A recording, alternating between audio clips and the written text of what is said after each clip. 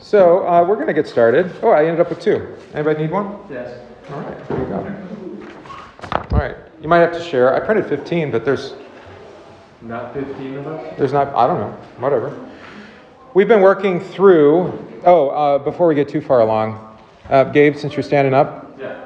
Can you go grab a stack of hymnals? I don't know, 8 or 9 of them, something like that.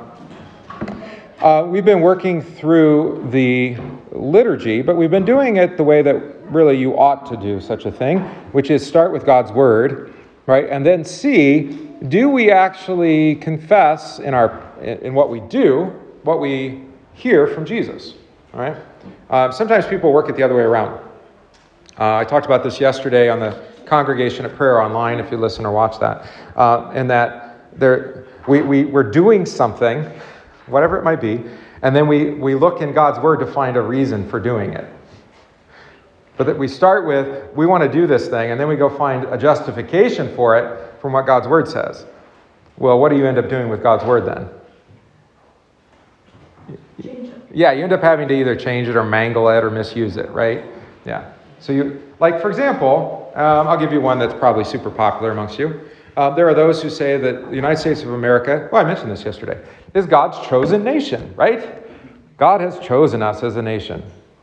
So then they'll go and they'll search the scriptures and find something that says, you are God's chosen nation, which of course there are plenty of things that say that. Of course, if you read those things, they're actually talking about the people of God, the Holy Christian Church. They're not talking about the United States of America. But if you want to go about such a thing, you can go and you can mangle, misuse, or mishandle God's Word. Yeah, just distribute them. We might have to share a little bit. Misuse God's Word. That's what's called, in theological studies, it's called proof texting. You ever heard of that? Proof texting. So that isn't necessarily a discipline that's wrong. I have one. Or faulty. But you have to operate with the first presumption that God's Word is the sole authority for what we believe and what we do. Okay? Following so far? God's Word is the sole authority for what we believe and what we do. Everything else must be in service to that.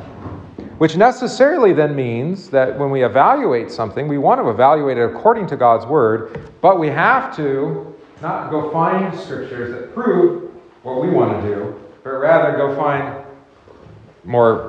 maybe in a more broad sense, what are the scriptures that pertain to what we're doing, and is what we're doing in accordance with what God's Word says? That's what the Reformation did, by the way. That's what the Reformation did. Luther looked at what the church was doing and said, where is this written? Right? And Rome had plenty of excuses, if you like. They had plenty of proof texts. They could send you a scripture here and there. But as Luther rightly pointed out, or Melanchthon, his friend, who wrote the Augsburg Confession, if you look at the apology to the Augsburg Confession, which is the defense of the Augsburg Confession, you see Melanchthon saying, that word you keep using, you do not know what, you keep using it, but how's it go? I don't know what that. Yeah, I don't think it means what you think. I don't think it means what you think it means, right? Yeah, because they'll use grace in a particular way, for example, that isn't really the way that God uses it. All right? So that's the way that we go about what we do. So we've been working through the use of the name of the Lord, right? I hear this all the time. I will call upon the name of the Lord, or we used God's name a few times today in church, didn't we? Yeah, quite a few times, right? We began in the name. We concluded in a benediction that was the grace of our... how did it go? Which one? That's a different one. The Lord bless you and keep you. The Lord make his face shine upon you and be gracious unto you. Who is the face of God? Jesus, right? The Lord lift up his countenance or be favorable toward you and give you peace. Who's the one who brings peace? Jesus by way of the Holy Spirit. Holy Spirit, right. So even there it's a little bit of the name, although it's taking a scripture that Aaron blessed the people with and showing how that's fulfilled in the revelation of God as Father, Son, and Holy Spirit. All right, so we do that every week. All right, so you've got a sheet. Got your sheets? Good. All right, so this is the last lesson on the name, and then we're going to move on to confession absolution, which of course comes after the invocation, right? So we learned that Seth was to call upon, he was the first to call on the name of the Lord. That's the son of Adam and Eve. So that was now, 3-4 weeks ago? I don't know if I still have any of those lessons if you need it. I don't have any more. You're welcome, David. Pastor Blas. Hey, God bless all of you. Blessing on your ministry. We'll see you around. Yeah, hopefully. Hasta la vista. Hasta la vista, baby. All right. Yeah. Sorry, Arnold. And then we also learned about how, well, this part we didn't do as much on. We learned how we've been born into a great family. That was the week that we had congregational assembly, right, our voters meeting. So that's talking about that there. But I passed it out at the voters meeting, so you got that. Of course, that was Matthew 28, verse 19 to 20, which was the sermon text for today that Pastor Blas spoke on, right? Go and make disciples of all nations by baptizing them in the name of the Father, the Son, and the Holy Spirit, teaching them to observe all things that I've commanded you, right? Which would have connected well with the gospel text for today. But you can hear more on that on Wednesday night when I'll preach on the gospel text for today. All right.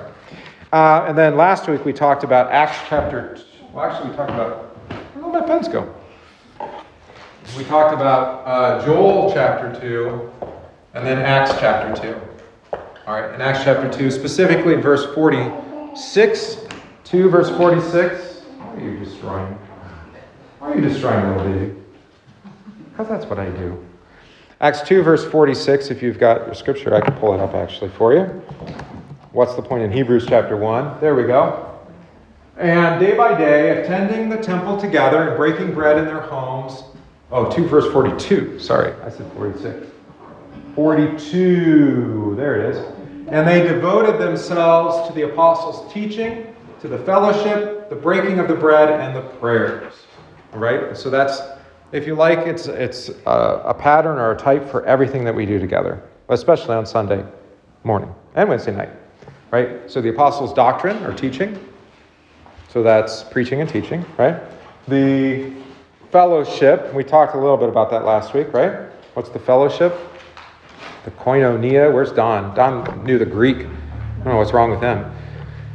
The koinonia, the fellowship, that's the gathering together of the community of saints in Christ, right? And then the breaking of the bread, which of course is shorthand for Lord's Supper. Good. And then the prayers. And prayers could mean, very specifically, interceding and thanksgiving and prayers of praise, like we do with the prayer of the church. Or I would suggest it means something even more broad than that. Everything we do from beginning to end every week is praying. Even the hymns are prayers. And I think, was it last week maybe? Or no, it was Wednesday night that I ended the sermon with a stanza from a hymn as a prayer. Right? Those are all prayers. Those are praying. It's not, I think it's one of the shortcomings maybe in the way that we think about hymns. We think of music maybe as what? Like traveling music? Like we have music when we need to do something to keep, or when we need to move from one place to the next. That's not how the way that hymns function in the church. That is the way that the offering functioned today. We need to collect an offering, and so Pastor Betcher played some music on one of the tunes. I can't remember which hymn it was.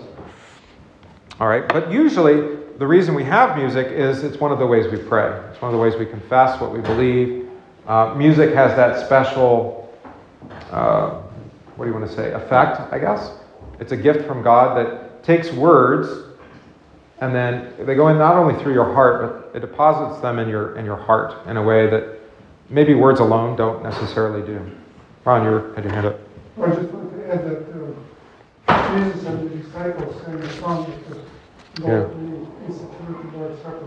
Yeah, that's right. After they had received the they prayed psalms in the context of the Passover meal, right? Psalms, specific ones. And then it does say, Luke in particular, I think, after they had received the supper and as they were traveling to the Mount of Olives, they sang a hymn.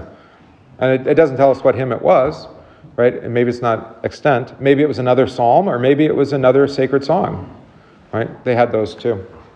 All right, so we have repentance, baptism, apostles' teaching, prayers, and Holy Communion, all kind of outlined there. The repentance part for the forgiveness of sins was in the sermon that came right before this. We read that last week. All right. So that it's really the pattern or the picture of the church. And so today our exercise, turn the page 2. Our exercise is to see, do we follow the same pattern? Now I've already told you that we do, but we're going to go through the exercise of actually finding out. All right. So again, this study was written for like middle school, high school children, and not very well catechized ones. Sorry, Leah. All right. So maybe it's a little basic, but it's worth doing that exercise, I think, walking through it. All right, so we don't have to look a lot up, maybe. Number 1, invocation. Remember, invocation is to call upon a name, to invoke a name. Yes, Ron. You have a comment on your Bible passage yesterday? Yeah, Acts 2, sure. Somebody commented to me about the line that says he sold all the things that he Yes. had all things in common. They said, they compared that to socialism. Yeah, right. I've done that. Socialism is forced. Right. Yeah. And this is voluntary. Correct. That's a good point. Did we make that last week? I can't remember. We did. Okay, thanks. Yeah, we talked about that last week. So, yeah, not by way of coercion, not state-run. Rather, it's through charity. Actually, the love of Christ manifested itself in love toward neighbor. And you could think about that today with missions, right?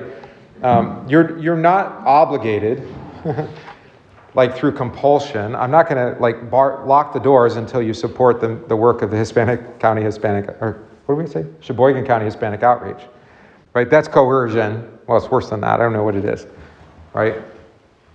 Some churches actually do that. They'll keep passing the plate until they raise enough money.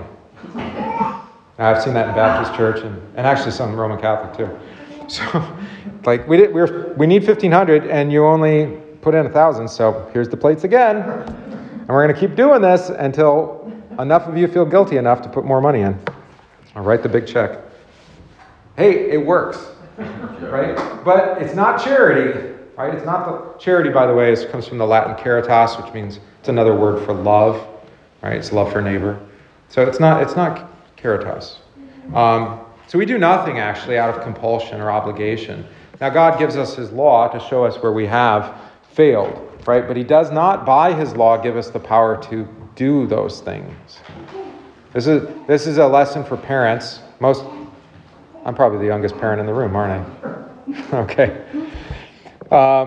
You can say you have to, right? But ultimately, the only thing that's going to create a long-lasting obedience is if you do it for the love of, not for the obligation of it, for the fear of punishment, but rather for the love of, and in our case, I'm looking at my kids here, for the love of the family, right?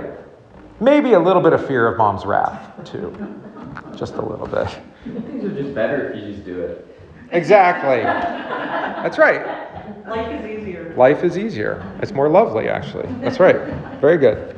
All right. So invocation. What name do we call upon in the very beginning?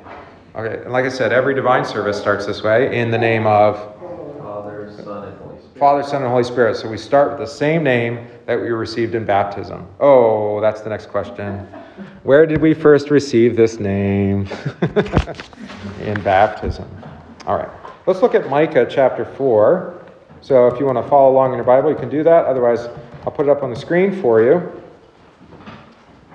This is we studied actually the book of Micah probably like November of 2018. How many of you were there then? Some of you.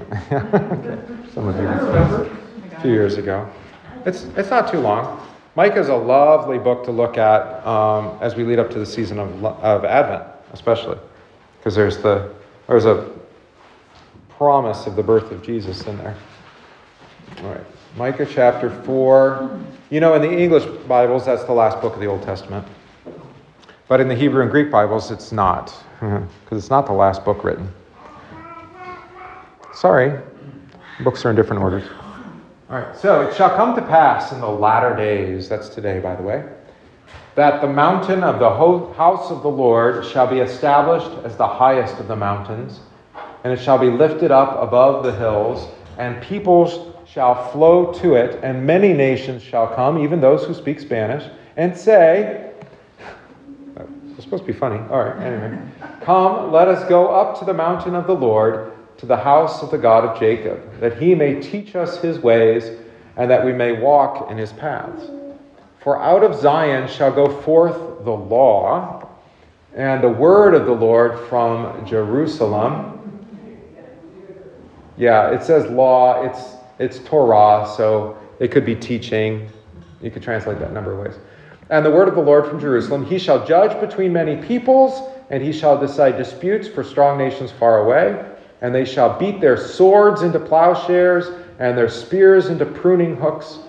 Nation shall not lift up sword against nation, neither shall they learn war anymore, but they shall sit every man under his vine and under his fig tree, which is why you need pruning hooks, by the way. Right? For the vine? Okay, good. And no one shall make them afraid, for the mouth of the Lord has spoken.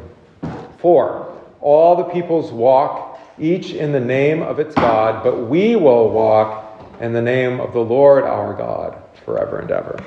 All right. So why is it so important that we call upon his name? And properly, I should say. All right? Think of the second commandment. You shall not misuse the name of the Lord your God. Or how did the old folks learn that? It wasn't misuse. What was it? Take the name of the Lord your God in vain. I learned it that way too. Oh, good for you. That's because I'm a grump about it. Because my silly pastors thought, oh, it'd be so great if we changed the translation on you. Right? I started learning the catechism when I was in first grade. Oh, it was sixth grade. Here, we're going to teach you a different way to say it. So 5 years, and then I've been confused ever since. Yeah, take the name of the Lord your God in vain, or misuse the name of the Lord your God, right? That's one problem, is to not use God's name properly. What's the problem with all the peoples? They don't call on God's name at all. That's one way to misuse it. Whose name do they call on? Their gods, right? Yeah, they call on the name of their God, of its God, all the people, right? And what God might that be? Money. Sure. Satan. There are Satanists, yeah. Yeah, who are the ones who filed a lawsuit against the Texas anti-abortion law? Were the Satanists. Good for them. You said there were people who had no God. Yeah, there's people who say they have no God, which is a God in itself. Just your God's name is no God, atheist, right? Yeah, so you worship the God that isn't, which I know is kind of confusing, but there you go. Yeah, I'm glad I brought entertainment today. Old Dorothy, she's going to go check things out. Right? People have names for their gods. Sometimes their gods go unnamed, but anyone that you fear, love, and trust, or anything that you fear, love, and trust more than God is your God, right? So this is why I teach the children, and I would encourage you to do this, is when somebody says, who do you believe in? Use the proper name. Don't just say, I believe in God. All right? Because uppercase, lowercase g, whatever. What does that even mean? What God do you believe in? So if you want a shorthand, you could say God the Holy Trinity, which does mark you exclusively as a Christian. All right? Or even longer, say I believe in Jesus Christ. That's another shorthand. Or if you've got a little time, say I believe in God the Father, God the Son, God the Holy Spirit. Yeah, or Leah's ready to go. She's going to say the whole creed. What God do you believe in? I believe in God the Father Almighty, maker of heaven and earth, and Jesus Christ. Yeah. And then next you just have to go on to the Athanasian. Yeah, you might as well just keep going. That's right. Questions. Right. This is why it's important. Names matter. And we've been talking about this the last couple classes. But what name you give to God does indicate which God you believe in. So you want to be much more specific. Even something like the Lord our God, this is not helpful in English. But actually the Hebrew is very specific. It's not translated very well in English. This is a problem. You notice, again, we've talked about this before, but it's worth bearing. Oh, you can't quite see it. It's cut off there. That's the name, right? That is not just any name, but it is the name. Yeah. So it's Yah. Yeah. There it is in Hebrew. And this is the name, when a Hebrew person was reading this, they'd be like, they didn't even pronounce it. They'd say Adonai, which means Lord in Hebrew. So that's why it's a substitution, Lord, that's called small caps in typeset, which is substituting for this name, which is the name that God gave to Moses. Who should I say sent me? This name, which Jesus translates it as I am. And it could be I was, or I am, or I will be. I just prefer to put all three together. I was, I am, and I will be. Or, I am the Alpha and the Omega. See how that works? All right, so that's why the Micah is very helpful if you know Hebrew. But in English, you look at that, the Lord. Well, lots of people call people lords, right? No, this is a very specific name. Right, so use the specific name. Who should you say sent me? I am sent me, right? What Hebrew word is used in Genesis 1:1? Oh, as far as in the beginning, that's a good question. I'm pretty confident, I know, but I'm just going to verify. Where's my cursor? There it is. Okay. She's gonna crawl around. It's fine. It should be okay. Don't worry about it. All right. Well, Al-Harim, Bara. All right. So to Ron's question, in the beginning, it's not the divine name. That isn't given until Moses on Sinai. This is Elohim, Elohim, which is another name for God. So he has a couple different. Those are just different words, but they do mean different things. All right. Very good. So, why is it important to call on the name? Because if you're not calling upon, we're back to where'd Micah go? Where'd Micah go? Oh, come on, Micah. There it is. All right. What name we call on indicates what God we're talking to. Simple enough, right? Yeah. It's just like saying, "Hey, you," is not quite as specific as, "Hey, Luke." Now it's very clear. Who am I talking to? Luke. All right. Good. So that's the invocation. You've got... No, let's do the Ezekiel first, and then you'll open your hymnal. So Ezekiel chapter 39. That's a book you've all read, right? It's part of your daily devotions. Huh? All right, some of Ezekiel gets pretty wonky. There's angels and there's burning wheels and things. It's pretty crazy. But Ezekiel was a prophet during the time of Babylonian exile, so he often speaks really incredible words of comfort to the people who are in captivity and who will be restored, right? All right. A phrase that's used quite a bit in Ezekiel that I remember it usually ends in the section where it says, "And they will know that I am the Lord." They will know, right? Just like the first commandment, which says, you shall have no other gods. Right? Is it a command, like get rid of your false gods? Sure. What else is it? It's a promise. As we sang in the hymn, praise, how'd it go? Tear every idol from its throne, for you are Lord and Lord alone. To God the praise and glory. That was our hymn this week. All right. Sing praise to God the highest good.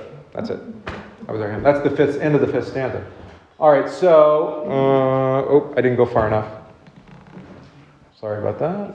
There it is. All right, so let's get a little context. Verse 22, chapter 39 of Ezekiel. The house of Israel shall know that I am the Lord their God from that day forward. Shall know, right? Will know. And the nations will know, or shall know, that the house of Israel went into captivity for their iniquity, because they dealt so treacherously with me that I hid my face from them and gave them into the hand of their adversaries. This is the God that we don't like to talk about, our God, that he actually gives us what we want to call us to repentance. You want to be a socialist? Here, try it out. See how it goes. And you'll repent. All right. Thanks, Ron. And they all fell by the sword. I dealt with them according to their uncleanness and their transgressions and hid my face from them. All right, so they wanted to live in rebellion to God. They wanted to live in their sin. They wanted to make God their enemy. And he said, okay. All right. Just like the people in the wilderness, right? How many of them made it into the promised land? 0. Yep, they rebelled against God repeatedly. And he said, okay, your kids can go into the promised land, but you'll never get to see it. That doesn't mean they died and were condemned to hell, right? Hopefully they lived in repentance, but we don't know, actually. It doesn't say too much about that. All right, maybe Moses, for example. All right, so therefore, thus says the Lord God, now I will restore the fortunes of Jacob and have mercy on the whole house of Israel, and I will be jealous for my holy name.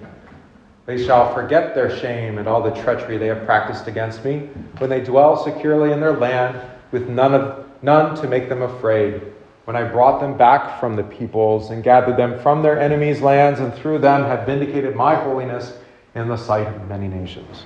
All right, so the question is, why does the Lord have mercy on his people? And why is he jealous? Because he's a loving God. Yeah. Notice it, I think the expression there that you should pay attention to is the fortunes of Jacob. All right? That's another way of saying, for the sake of the promise made to Jacob. All right? So God promised to Jacob, so he's going to keep his promise. Right? Yeah. Even when we're unfaithful, is he faithful? Always. Always, that's right. Well, I mean, you have to say yes because that's what the apostle says. Right? All right, and we're one holy Christian apostolic church. We teach what the apostle teaches. That's right. He's jealous. Now, jealous is kind of an interesting word because we think of jealous as a synonym for greed, right? Like if you're jealous for something, you want what isn't yours, or maybe for coveting, maybe. Yeah. That's not what this means. This is more, what would be a good analogy for this? God is jealous for you. He doesn't want to give us up. Yeah, he doesn't want to give you up. So like, what would be an analogy in, here? Envy? It's not envy. Yeah, because that's still more negative. This is a positive sense of jealousy. He just desires a whole relationship with you. That's correct. Yeah, so it's like a husband for his wife, or wife for his husband. Or for your kids. Or you for your parents for their children. Like, this is what our state doesn't seem to understand. Not necessarily Wisconsin, but the state in general doesn't seem to understand. Is like, actually, the chairperson for the Department of Education even said this, is that parents are not the primary stakeholder in the education of their child. He said they're just one of stakeholders. So the state has an interest, the parents have an interest, right? But whose interest ultimately rules then? The state's, right? Whereas a parent is jealous for their child, meaning it's parents recognize, and they don't always do it perfectly or well. That's not the point. It's that it is the parent's authority to guide the teaching of the child. It's an authority given to them, we believe, by God. Whether the rest of the world believes that or not isn't the point. That's the reality. That's the truth. So it's not the state's job to teach the children, any more than it's the church's job to teach the children. Oops. Yeah, you probably read the article in the annual report. Yeah. Run. What is this? New International Version. Mm-hmm. I will be zealous. Ooh, I like that word. Yeah. Zealous rhymes with jealous, so it makes it easy to remember. Advocate. Yeah, advocate. Parents would be advocate. I think it's more than that. I do think it's that idea is like, no, these people are my responsibility. They're people have my workmanship. They're my children. They're mine to protect. And I know when we talk that way, it does sound a little bit possessive, right? But God can do this without sin, whereas we do it maybe in a little bit more greedy way. Yeah, so I don't know. Advocate, that's not probably strong enough, I think. But zealous, I like that. But we don't use that any other time, do we? Yeah. So it's beautiful. So he's jealous for us, and he is merciful for his people for the sake of the promise, the fortunes of Jacob, right? Right? That's why he has mercy on us. So it's the same thing with us. The forgiveness of sins is the promise that Jesus made, right? Even from the cross. Father, forgive them, for they don't know what they're doing. Right? So he's always working everything towards repentance for the forgiveness of sins. Even when he allows you to become a socialist. Okay, or at least to live under a socialist regime, whether you ever become one or not. That's how it goes. So what do you think? There's a question here, the second question on page 14:2. What does the passage, verse 25, mean for our prayers for mercy?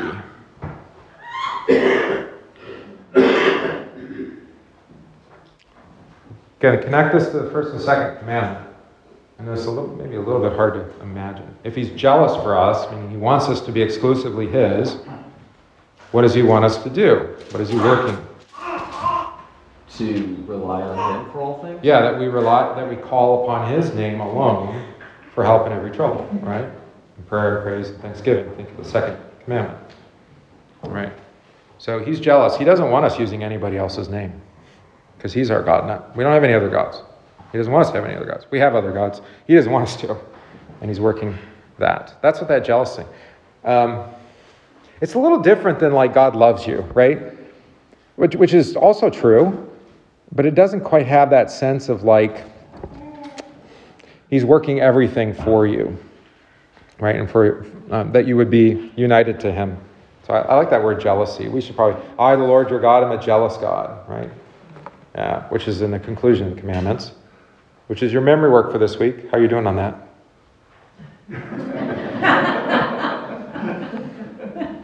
Lesson 4, right? Okay. She rolls her eyes. She's doing really well. She doesn't necessarily speak. Welcome, children. So that's supposed to be my bell, so we'll see how this goes. What were we talking about? Jealous God, punishing. Oh yeah, Leah, she writes out all the commandments and explanations by hand. She might not say them out loud. If you can write them down, they're there. All right, good. Psalm 109, verse 21. Let's do that. I guess we might not actually get to the hymnal. That's okay. I always take too long. I talk too much. Little context. Hopefully you don't mind a little noise. Oh, speaking of jealousy, look, if you go back a couple verses. Esther. All right. May it be like a garment that he wraps around him. May what be like a garment? I guess I have to go a little bit back. He clothed himself with cursing as his coat. May it soak into his body like water, like oil into his bones. That's a visual image.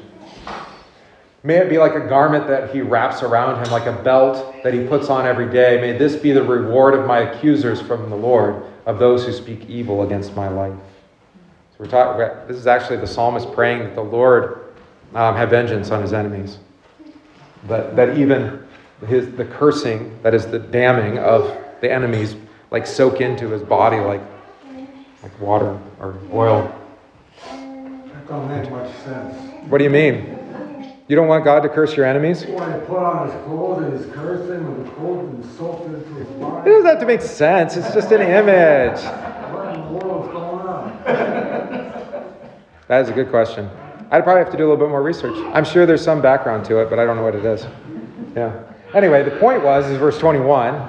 Thanks, Ed. But you, O God, my Lord, I love watch for this word here. But. This is a gospel, but yeah. I don't know. I can't remember. It's probably just a single character in Hebrew. Yeah, it's just a vav. In Hebrew is a lot simpler than English.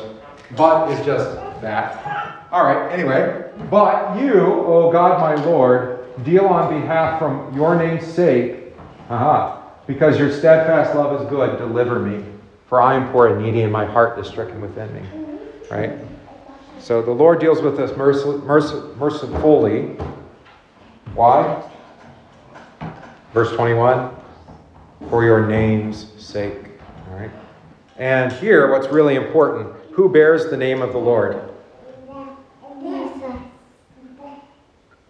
Esther got it. She always knows the answer. Give me a hint. All right. Yeah, Jesus bears the name. Blessed is he who comes in the name of the Lord. They sang that as he came in on the donkey on Palm Sunday, waving their palm branches. Yeah, riding donkey. Yeah, riding a donkey. All right. All right, so let's look at, we're not going to talk about the readings of the Sermon and the Creed. That's the teaching of this is the rest of Acts 2:42. You can look at the Agnus Dei and Sanctus on your own, but open your hymnal. Let's just do this quick. This will be our last thing. We can't do the whole lesson. It's okay. Service 4, so page 204. That's the service we've been using, so let's use that. 204. Go one more page. 204. All right. This happens repeatedly through the service. All right. Esther, you need to be quiet unless you're answering questions. All right. Where we ask for one thing, and then the next part of the liturgy is the answer. So, for example, we ask in the Sanctus that the Lord be kept holy among us, right? And have mercy upon us in the Sanctus. But then in the Agnus Dei, so Sanctus is at the beginning of the sacrament. The Agnus Dei is at the end of the sacrament, and that's where we say, Lamb of God who takes away the sin of the world, have mercy on us. So at the beginning of the sacrament, we pray for mercy. At the end of the service of the sacrament, before we receive the Lord's Supper, we say, Jesus is the source of mercy, the Lamb of God. Make sense? Same thing happens here with the Kyrie and the Gloria. So just look at this. We say, Lord, have mercy upon us. Christ, have mercy upon us. And Lord, have mercy upon us, right? But then, in the Gloria in Excelsis, that's the answer from God. Here's how he has shown mercy. Namely, in the Song from the Angels, right? It's a little less obvious in Service 4. But I think you'll see it. Where has he had mercy on us? Just pick out some things. You only are the Lord. Yeah, you only are the Lord. How's that mercy? You take our sins away. There you go. You take our sins away. What else? Look at the third line, second stanza. Have mercy on us, Jesus. Receive our heartfelt cry. So, another way that we know he has mercy is he hears our prayers. Make sense? Okay. What else do you see here? Ron's right. Lamb of God, our Savior, take our sins away. Came right before that. What about God, Christ sitting at God's right hand? We didn't sing the hymn. It was the fourth distribution hymn. We didn't get to sing it. But from the right hand of God, Jesus has all authority and power, right? In heaven and on earth, right? So he has authority to show us mercy. What else do we have here? Peace on earth, right? Where's peace on earth? Not from, what's his name? John Lennon. Yeah. Just give peace a chance. You could beat your plowshares into pruning hooks, but then I don't know how you're going to harvest. And nobody has plowshares anymore, right? Or what was the one right before plowshares? What was the weapon? The sword into what? Was it sword into plowshare? Did I get it wrong? Oh, okay. And spears into pruning. Spears into pruning hooks, right. So taking your sword and your spear, right? When does that ultimately happen? When do you no longer need the spear and the sword? When the war is over. When the war is over. When is the war over? On the last day, that's right. Armageddon, that's right. Right. The war is over in that Jesus has defeated sin and death and devil. Patrick.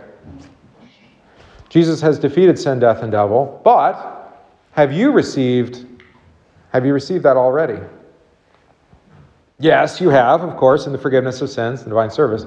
But do you see it? Do you experience it? No, you receive it by faith, right? And finally, on the last day, there will be no need. All tears will be wiped away from the eyes. No need for battle, right? No need for swords and spears. Right, Esther? Okay, she agrees. All right, so peace to all the earth comes from Jesus at his birth. Right? That's what the angel's saying. All right, so you see how we pray for mercy. Lord have mercy, Christ have mercy, Lord have mercy. And then right away in the very next part of the liturgy, what do we pray? Here's all the ways that he's shown his mercy to us. And I mentioned this yesterday in the congregational prayer, and we'll end there. Because obviously it's time to be done. No, I mentioned this yesterday, that the only way that you can pray confidently, and that is with a hope that is confident, is if it is according to what God has promised or what God has done. Right? So I was making an argument yesterday for knowing the history of the Bible, because in the history of the Bible you can see how God has preserved his people, even in exile, like Ezekiel points out, right? He will return his people. How could Ezekiel say that with confidence? He returned his people from exile in Egypt. Right, it took 400 years, but still, it happened, right? So we can be confident he'll return us. It was only 70 years in Babylon, so it wasn't that bad. Right? I mean, that's like the Christians in Soviet Russia from the Bolshevik Revolution until the fall of Soviet communism there, Soviet-style communism. All right, that was about 4 years? No, it was more than that, wasn't it? No, that's right. 72? Math. Was it like 19? Maybe it was 80 years. Yes, so end of Soviet Russia, that was 96, right? I don't know. My math's no good. 79, something like that. All right, so Christians, in a sense, were exiled in that country for at least a couple generations. But the Lord delivered them out. And now the church is being restored there slowly, but surely by the Lord's word and by his Spirit. All right? So maybe this is a good argument for you as Christians, is to remember, if the Lord has promised mercy, he will have mercy. But sometimes you have to take a much longer view of things than saying, well, I want mercy now. Okay, I forgive you your sins, right? And you're like, no, I want to be delivered from, tyranny and all the oppression, of this world. And you're just going to have to trust me on that one. It might take a while. Right? Yeah, Esther thinks it's funny. All right, so like I said, you can do the same sort of thing with the readings, the sermon, and the creed. All right? Or the Agnus Dei and the Sanctus. And then at the back, some of you make the sign of the cross. Some of you don't. Depends on your tradition. It's not commanded by God's word, so I'm not going to make you do it. Right? It's not commanded or forbidden either, though. So you're free to make the sign of the cross. It talks a little bit about that. If you think it's some kind of lucky rabbit's foot that's going to save you, no. But if that's a helpful way for you to remember Christ's suffering and death for you, for the forgiveness of sins, that's what it's good for. All right? Like any cross. So. Is there a right or wrong time to make the sign of faith? Right or wrong time? No, not necessarily. In the hymnal, they're pointed out with little crosses. So as you're reading along, there'll be a cross to say that's a good time to do it. So for example, they even say here, the sign of the cross may be made by all in remembrance of the baptism. So it says, in the name of the Father and of the, and then there's a little cross, Son. That'd be the time. Yeah. Same thing in the in the creed, right? And the life everlasting, right? Because that's what we receive in the cross. And then there's others. Take, eat, this is my body. Take, eat, take, drink, this is the New Testament in my blood, etc., etc. I don't know, do they put it in the Lord's Prayer? I do it in the Lord's Prayer. It's also here. As the pastor is making the sign of the cross, you can make the same sign of the cross on you. The tradition it's tradition, do what you want, is that you do it the opposite direction. Right, so I'm facing you, I go like this, right? And then you're going the other, you're going the same direction, but since you're facing me.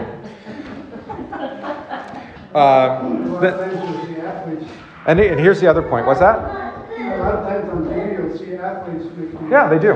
Right, and people think, oh, that's mystical mumbo jumbo. Maybe, or maybe they're like, I'm a Christian, I'm going to thank God for what he has given me. For example, I hit a home run. Thank God. Well, that's actually a great testament to faith, that God gives to us all things. Or maybe they're saying, I'm going to make the sign of the cross because that's my lucky thing to do after, or before I bat, or after I bat. Yeah.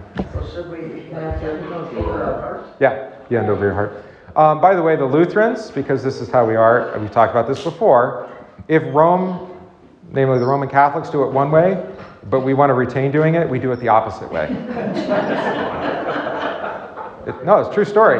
Rome said you had to have 6 candles on the altar, so we said 2. Actually, it worked the other way. We said 2 candles on the altar, and then Rome said, nope, you have to have 6. And then we're like, nope, 2. So then, yeah. So we have 6, but they're not on the altar. They're on the reredos in the back. We hedge our bets here. We've got 2 on the altar and 6. Anyway. So sign of the cross. They actually they go the opposite shoulder, left, right, heart. And we go right, left, heart. Anyway, doesn't matter. If you're making a sign of the cross, I always smile. It makes me happy because it's like, yeah, these people are remembering, 1, their baptism, 1, Christ's death for them, right? And at the appropriate times. I heard it said that it's like signing the family name. That's good. Yeah, the sign of the cross, that's why it's on this sheet, is attached to the name. Right. So anytime you hear the name, you can make the sign of the cross. They give you some good times. I say it at the end of the Lord's Prayer. I don't know if they list that here. Anyway. They don't have it in the print. It's not in the print. No, I know. You can do it at the end of the Lord's Prayer. I do that too.